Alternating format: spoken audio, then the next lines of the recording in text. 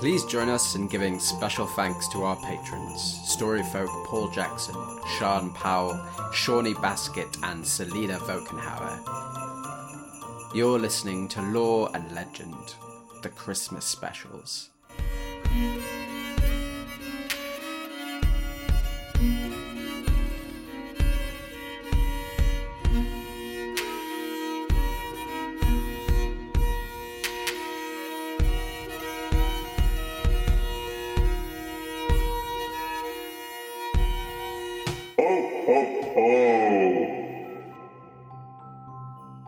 Hello and welcome. You're listening to Lore and Legend with your host Rick Scott, bringing you legendary tales inspired by the rich traditions of world folklore and mythology.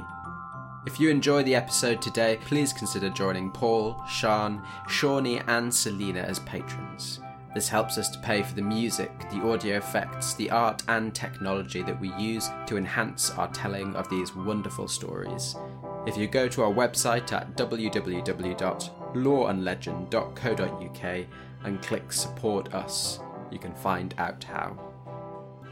You're listening to part 1 of the 2021 Christmas special. This episode is called The Knight and the Cherry Tree.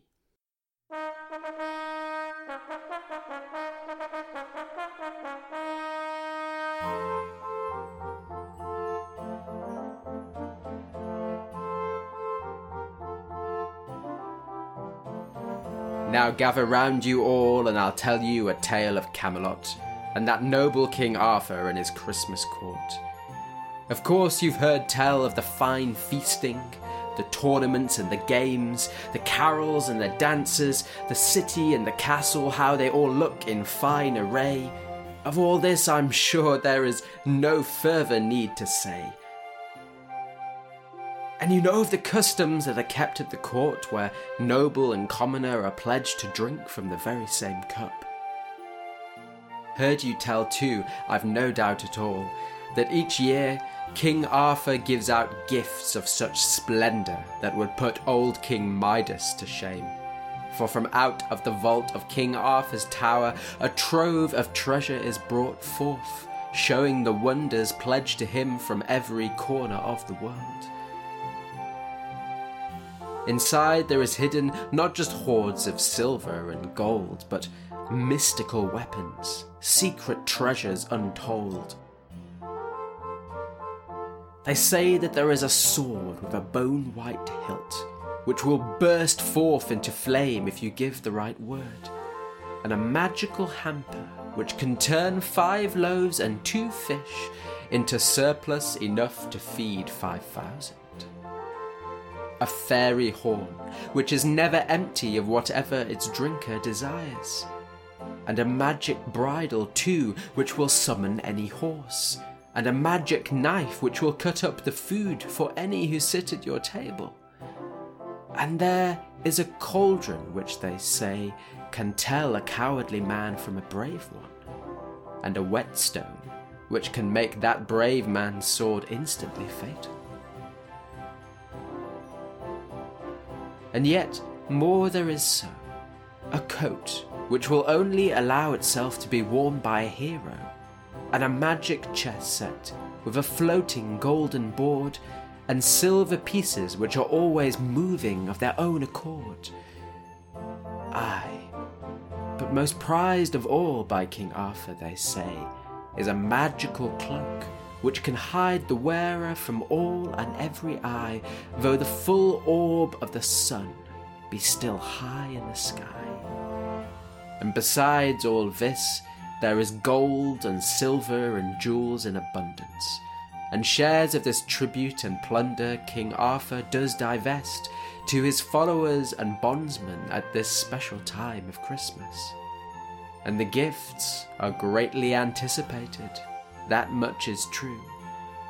But the most honoured custom in Camelot at Christmas, before all of that, are the rules of the Christmas Day feast, which go something like this.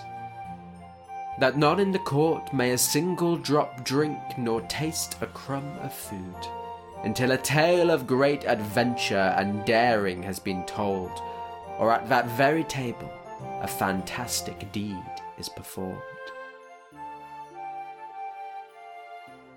Now the time of the feast was approaching at speed, and King Arthur rose to chivy his knights to fulfil that occasion's great need. Who amongst you brings a story that's fit for the season? A tale made for the ears of kings and his kinsmen? A light ransom surely on a midwinter's night? Come, we wait with breath bated. Speak your peace that our appetites might be sated.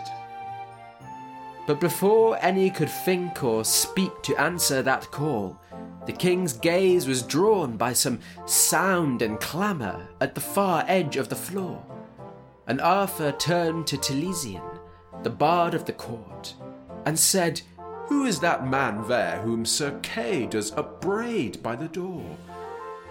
And Taliesin answered him smoothly, Sire, it is a loyal knight of yours who has fallen on hard times.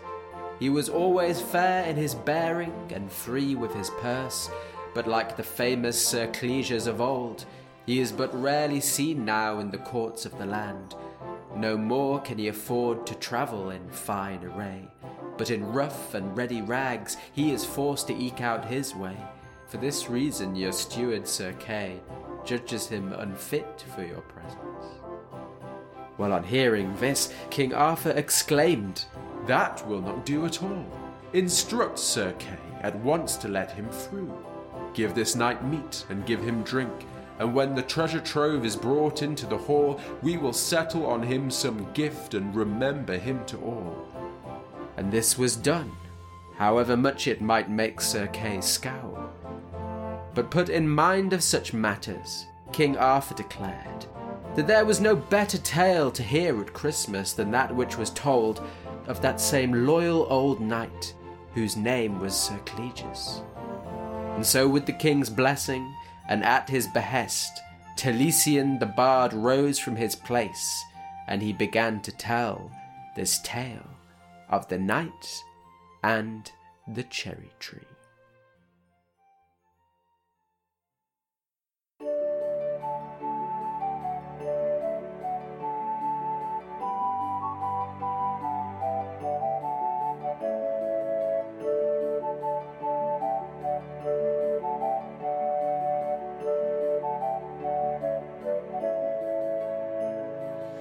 Now listen closely, lord and ladies, to a worthy tale from before our time.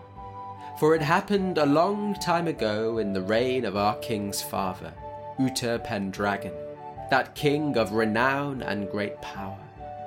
He had a loyal knight who was called Sir Cleges, and a braver man you could never have found, nay, not even sitting around our own round table. He was a man of high stature, of fine feature and martial might, and his manners were matchless in this whole wide world round. He was gentle, and he was fair, and he would share his own wealth before seeing any man fall into difficulty. He never relented from lifting up the despairing, and none was truly able to fight or to feud with him, so disarming was his manner. His house and his hearth were always open to all, no matter their degree or condition. He lived at home with his wife Clarice in their baronial castle, and every winter Sir Cleges would hold a Christmastide feast as rich and lavish as if he himself were the king. And he gathered in all, be they rich or be they poor, with many minstrels and travellers and carollers into the school. And none went home hungry or without some precious gift, freely given from Sir Cleges' open fist. 10 or 12 years these lavish feasts went on, and always Cleges and Clarice dedicated them to the honour of our Christ who on this day was born. But then the knight's coffers began to look bare, and to keep things running, his lands and his estates, alas, they all had to be sold. And then though he had but little left, and all his lands and goods he'd nearly lost, in God's name he resolved stubbornly still to hold his Christmas feast, for surely God, in his goodness, would redeem the receipt. But by next Christmas Sir Cleges, he was quite bereft, and the bare castle where they lived was the sole one that he had left. Of former friends and retainers there was no word or sign, and Sir Cleges, Dame Clarice, and their children too, found themselves quite alone this winter time. On Christmas Eve of that year, King Uther himself invited all his nobles to his castle to share his own Christmas feast, but having heard nothing of Sir Cleges or the famous feasts he held in his prime, he assumed that the knight had gone on some quest, or that had simply come now his time. And so no invitation was forthcoming to Sir Cleges to join the king on that holy day. Instead, Sir Cleges that Christmas was left to while away at home. The stones of his castle were quite cold and quite bare, entirely bereft of their former cheer, and a single tear rolled down the old knight's face as he remembered the sounds that had once filled that place. The sweet song of the minstrels, the cry of the carolers, the joy of the dancers and the blasts of the trumpeters. But only his breath hung now on the frigid cold air, not at all like the warm song and laughter which had once spiced the air. And seeing him so mourning, his wife came to his side. She kissed him lovingly and said, "My dear husband, I hate to see you cry. There is no sense in longing for the things that are past, but we should give thanks for all the good things that we do have. There is food enough for just us four, a tall roof for shelter that shall not fall, and we shall still sleep in our beds between these high shielding walls. So put off this melancholy and come to the table. Smile and make merry with your wife and your babies." While Sir Cleges knew that the words she said were wise, and pulling her to him, he hugged his wife tight, then resolved to wear a bearish smile upon his face, and his cares and his worries to put them far away. So Cleges and his family ate their meal together, and then they played at games. And when all was finished, and his children and wife were ready for bed, he thought to himself, "Now I shall pray, and thank God for the blessings he gives me on this and all days." And descending the stairs from their chamber he went, to stand in the yard below the dark towers and gates. And bending down upon his knee, there beneath the bark of a naked old tree, he said those prayers, tentatively at first, but then with increasing fervour and thirst for his God's glory. And as he spoke the words of the prayer, he heard something strange rising on the air, for the sweet sound of singing minstrels and carolers was quite clear, the joyful sound of trumpeters and pipers, and the cries and the tumult of drummers and dancers. And the courtyard was filled with a warm and rich scent that spoke of glowing warm rooms and divine kingly scents. Sir Cleges' eyes fluttered open, but before he could look up, he felt a thudding blow upon his head. He was struck, and he leapt to his feet, and he caught up in his hand a fallen branch which at his feet did land. But this branch, it was unusual, it didn't look as it should. For this branch was not merely a finger of dead and frozen wood, but it glowed all over fresh with green leaf and shoot, and succulent cherries, all in red and ripe fruit. "Dear God and the Trinity," the knight exclaimed, "what manner of cherries are these, ripe in the deep rift of winter? By their like, all other fruits are shamed. And looking up, he was astonished to see that awash in pink blossom was the crown of the tree, and with those succulent cherries every thick branch was full, and the boughs bent down by the weight of that ripe fruit's pull. And then through the tree's canopy the sun's rays washed the scene, and in that heavenly light the knight swore he heard the angelic host sing. Then Sir Cleges thought that he should taste the fruit, and put one berry into his mouth. And oh, the juice and the flesh of that cherry was sweet. It was tart, in truth better than any cherry he thought ever before made by the Almighty's art. And with a cry of joy Sir Cleges flourished the miraculous bough, and he ran to show his wife the miracle that he had found. "Look here," he cried, "at this marvellous thing. On the tree in our garden there are fresh cherries growing, out of time, out of season, out of nature's good kenning. I'm half afraid to look on it again, or at God's meaning be guessing. Is this an omen, or is it his blessing?" But his wife spoke at once, with joy and without doubt. "It is a blessing, my dear, on that you may count. Fill a basket at once with these miracle cherries, and go at once to King Uta and offer them as a present. He will reward you, no doubt, for such a wondrous gift, and perhaps out of that we might see through the next year with some thrift." And Sir Cleges thanked the Lord that he had such a wise wife. "My dear," he said, "I believe you speak right. I will ready my horse and ride out at first light."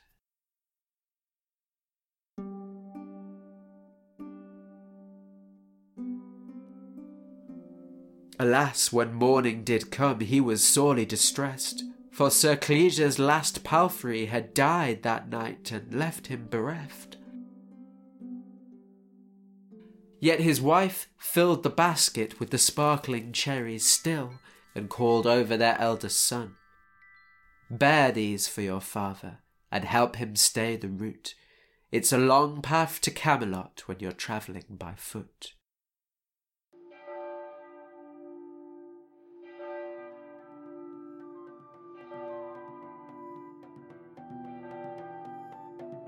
And that fine Christmas day, father and son set out with only rough travellers' weeds and staffs on their back. They entered the city, which was decked with festive green, and to the castle they came safely as its inhabitants made ready to feast. And Sir Cleges, accustomed to his former rites, approached the gate of the castle, thinking at once to be ushered inside. But Sir Cleges did not look at all like his former self. His appearance was beggarly, and his frame was ill-clad, and when he marched with confidence up to the gate, the porter looked down on him like he might do a stray dog or poor waif.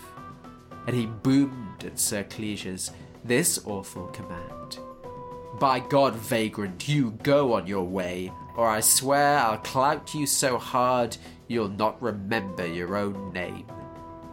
"But, good sir," replied Sir Cleges, "I pray you, let me in. I am on honest business. I bring a gift for the king.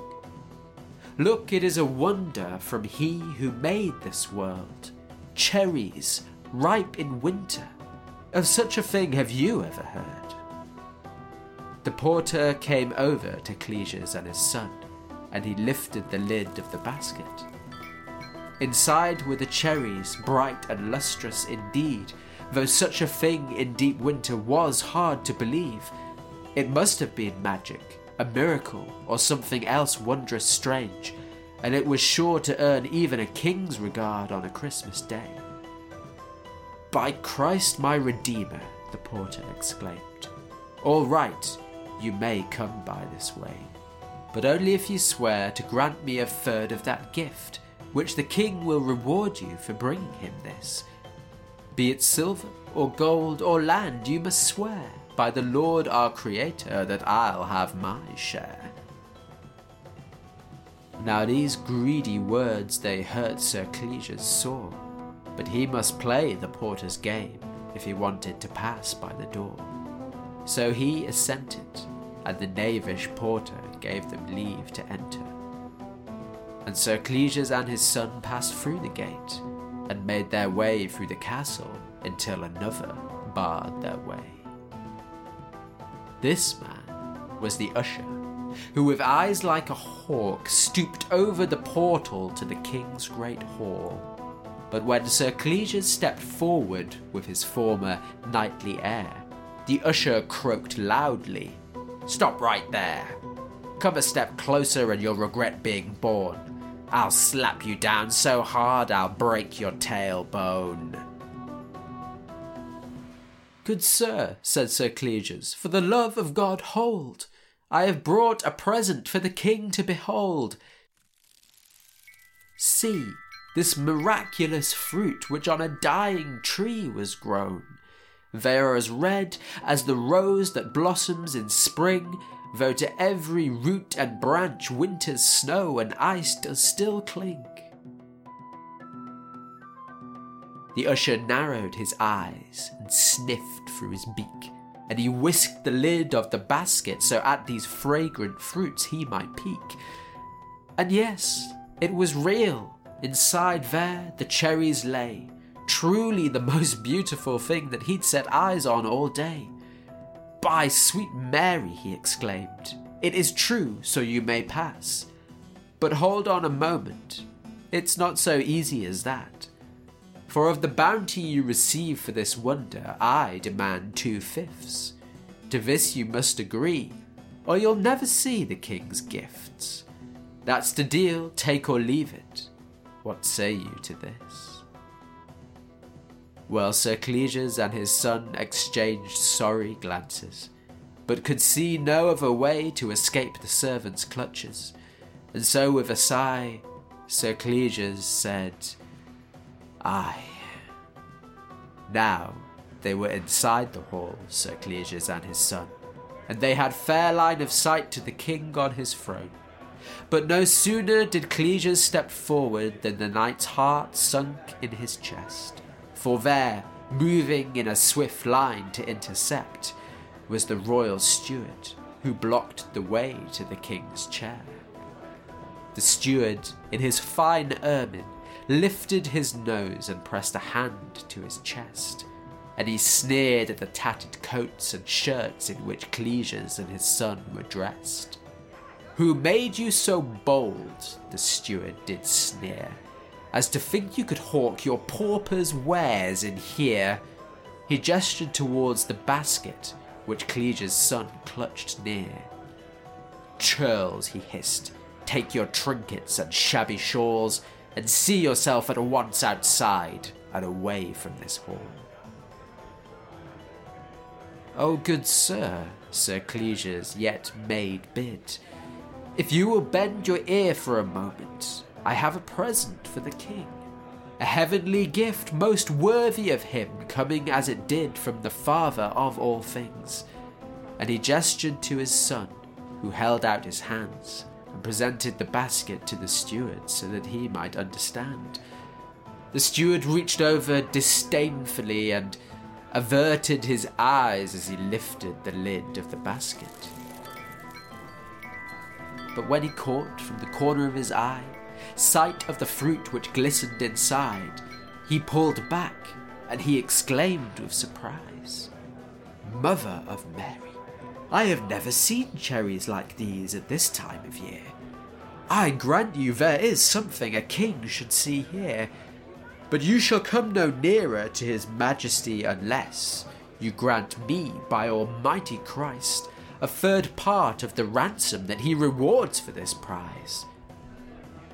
Cleges saw that he had no other choice but to give the steward what he demanded, "Whatever the king rewards me with," he said with a sigh, "you shall have a third of it.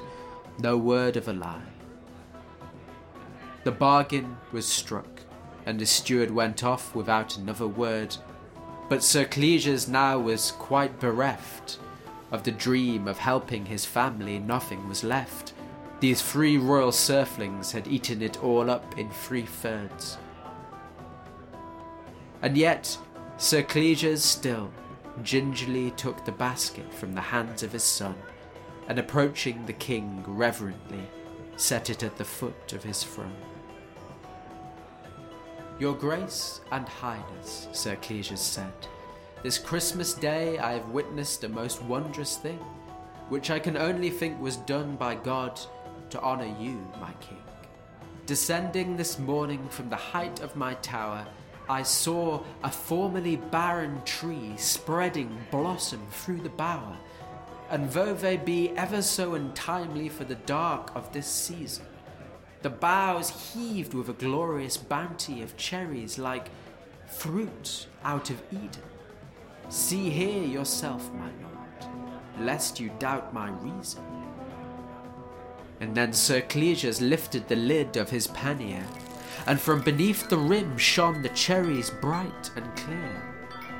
And the king stretched out his fingers to take one in his hand. He put it to his lips, and when he tasted it, oh, the juice and the flesh of those cherries was sweet, the tart flavour exploding on the tongue between his teeth. From the king's hand the bowl of cherries went forth to delight first the queen and then the fair ladies of the court. And the cherries were served throughout the hall, and all declared that of the food present, their savour surpassed all. "My good fellow," said the king, "through this gift you have honoured this feast, and done me great worship. And so help me God, whatsoever thine heart desire, be it land, titles, or riches, whatever is in my power, I shall move earth to grant it." And Sir Cleges said, "You do me great honour, noble king, but if there is one thing I might ask, then let it be this. 12 hard blows on the backside, struck with your royal sceptre, and by your royal fist." At these words the king and his court were grieved sore. "Good man," said the king, "you could not pay me more. This is in no way a deserving gift. Please think again. For to look at you it would seem to be true that you are in much need of lands, titles, or riches, be they ever so few." But Sir Cleges shook his head and would not be dissuaded. "Noble king," he said, "my mind is unchanging. 12 blows with thy staff is all that I desire, by the sworn pledge that thou hast just made me this hour." Well, the king was disturbed and saddened by this, but he had given his word, and so he took his royal staff, and bid Sir Cleges turn round, and flourished the mitre above his head, ready to swing it from high down to the ground, and strike the poor man's bared arse. But before the sceptre could be swung, Sir Cleges did cry out, "Hold, my lord, but to take these blows from you now, I dare say is not fair, because to your own royal porter I promised the first third share of whatever you, noble king, might reward me coming before you here." The king paused with the staff held aloft in his hand, and at Sir Cleges' words he began to understand. Across his face flashed first surprise, and then anger, and then all at once he did smile and break into laughter. But Sir Cleges was not finished, and he continued thus, "Not only this, but the next 4 blows I find too are not mine buttocks to kiss, for I swore hard to the usher that our deal was this, of the bounty received for the wonder, I would give him the full 2/5. And the whole court laughed as well, as they realized the trick this good man had played. because of the obstacles that were laid in his way, and demanded the king, who revelled in the court's great mirth, "Is there any man else to whom now reverts the manifold pleasures of this good sir's fortunate deserts?" "O sire, it just now comes to me." Sir Cleges slapped his head. "The last 4 blows must go to the royal steward instead, for on account of my lack of fine ermine furs, I was made to promise a fine that amounted to some third of the prize that your majesty thought my free gift should incur. Let it never be said, sire, that I am not a man of my word." And so the porter, the usher, and the steward were summoned, and before the high royal throne their arses were uncovered, and with judicious strokes they were dealt the prize that they had coveted. Ever so red in the face they accepted their bounty. As the rod flayed their flesh they cried tears of infamy.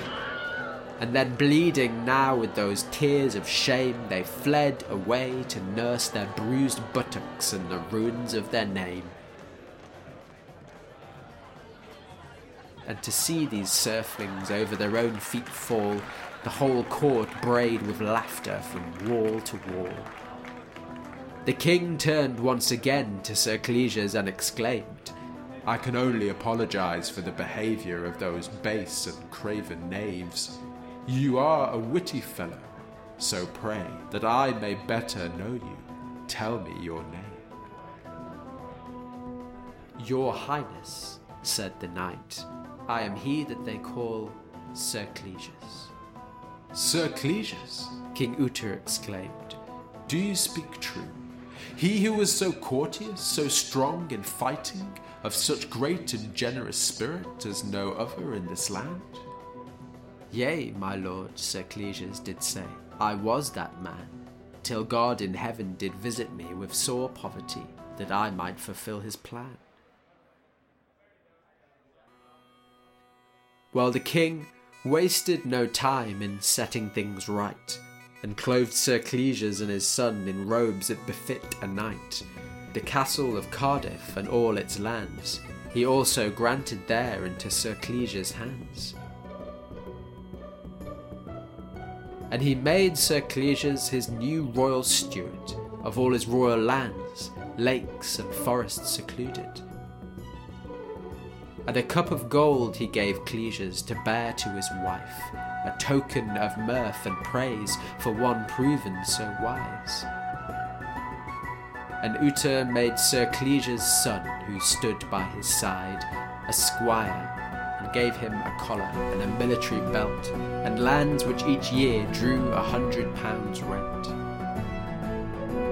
Sir Cleges was then famed of royal stewards the best, and he was recognised and loved wherever he went. And when he had been King Uther's steward for many long years, King Arthur came to the throne and thanked him for his distinguished service here, as guard of the treasury and of the tower. And because Sir Cleges was advanced in age, he took back the royal keys and sent him on his way, from here to his home, to live out the rest of his years with his family, in joy and merry cheer.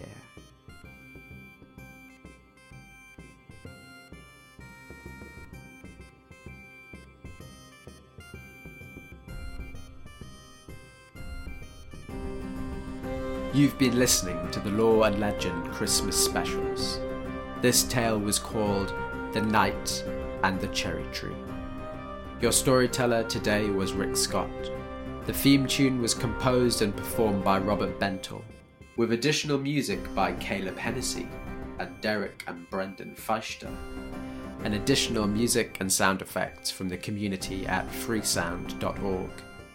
To find out about the folklore behind this tale, visit us at www.loreandlegend.co.uk. This episode of Lore and Legend comes to you thanks to the contributions of our Patreon subscribers: Storyfolk, Paul Jackson, Sean Powell, Shawnee Basket and Selena Vokenhau. Thanks to all of them for their generosity and enthusiasm for our stories. Please consider joining our Storyfolk and supporting the podcast by becoming a patron. For more details, visit our website and click Support Us.